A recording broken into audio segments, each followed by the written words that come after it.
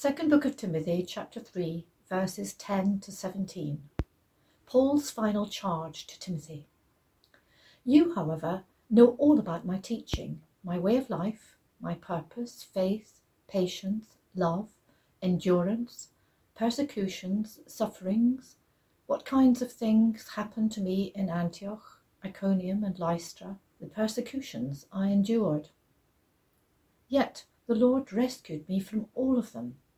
In fact, everyone who wants to live a godly life in Christ Jesus will be persecuted, while evildoers and impostors will go from bad to worse, deceiving and being deceived.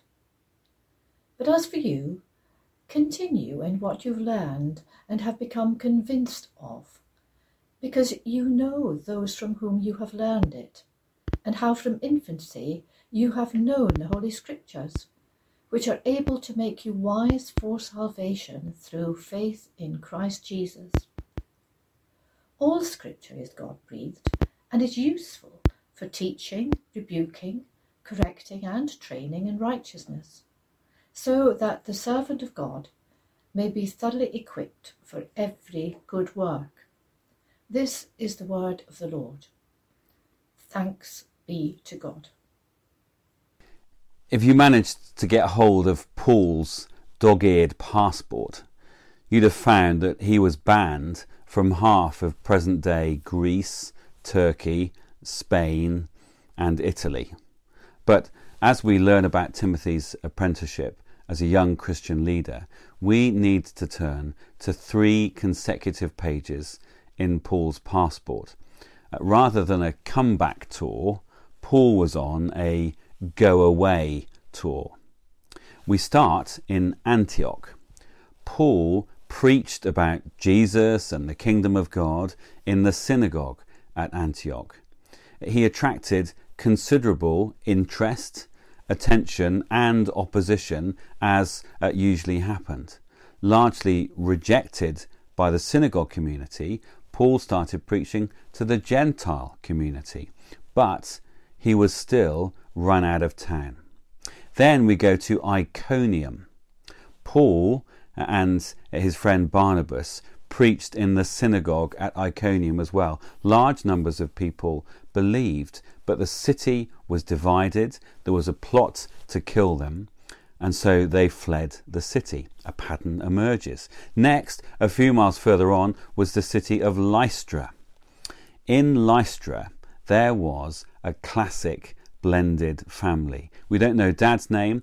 We know he was Greek. Mum was called Eunice. Grandma was called Lois. They were both Jewish believers.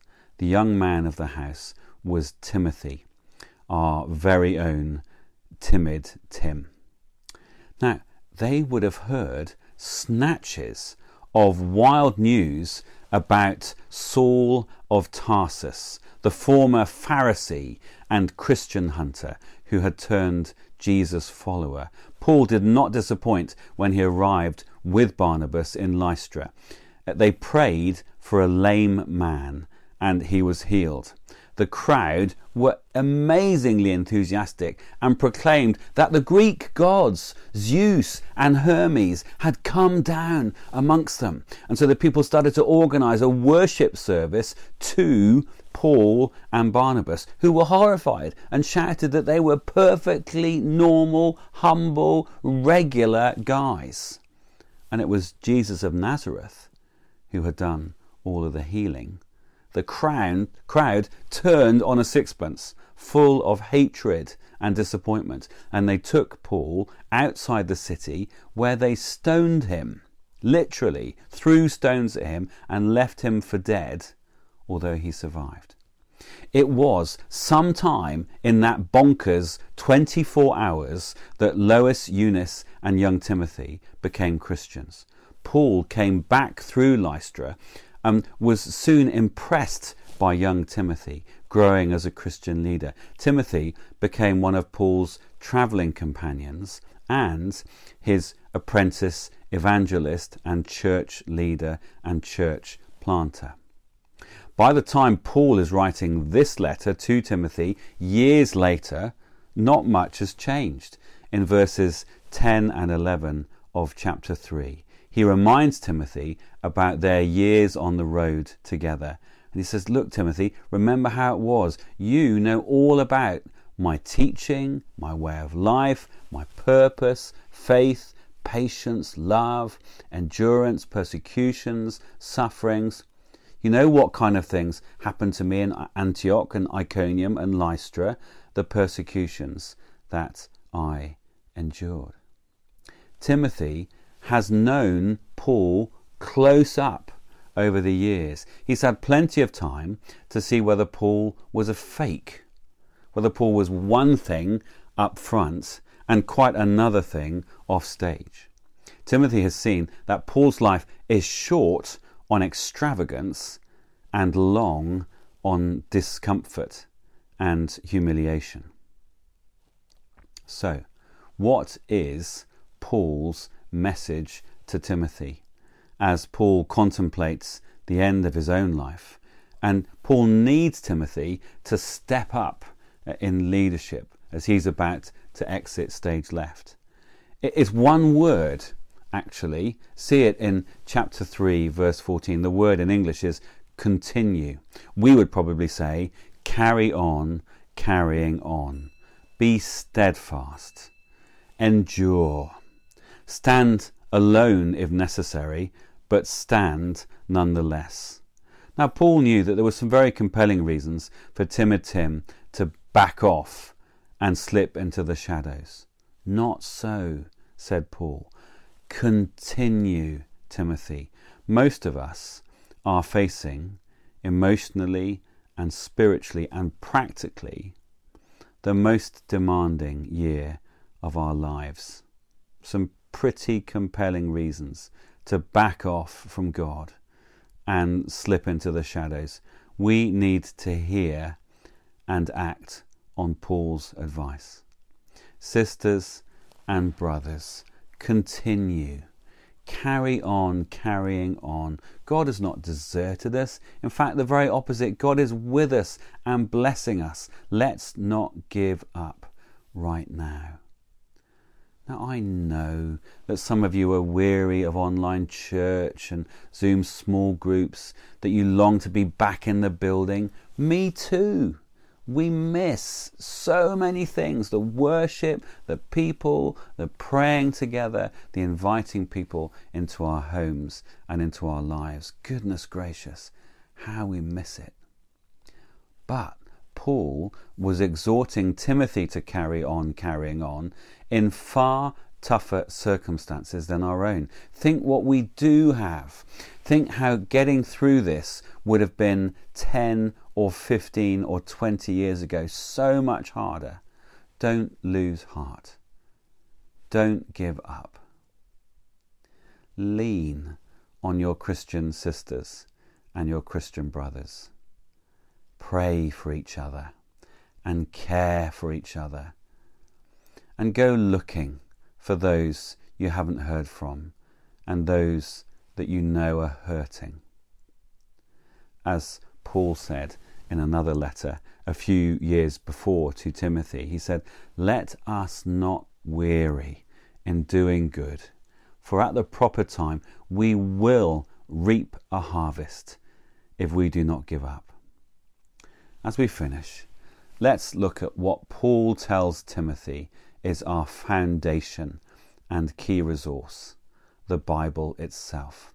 Timothy's mum Eunice and grandma Lois had clearly taught Timothy from the Jewish scriptures, what we Christians now call the Old Testament. They would have lived by it and loved it.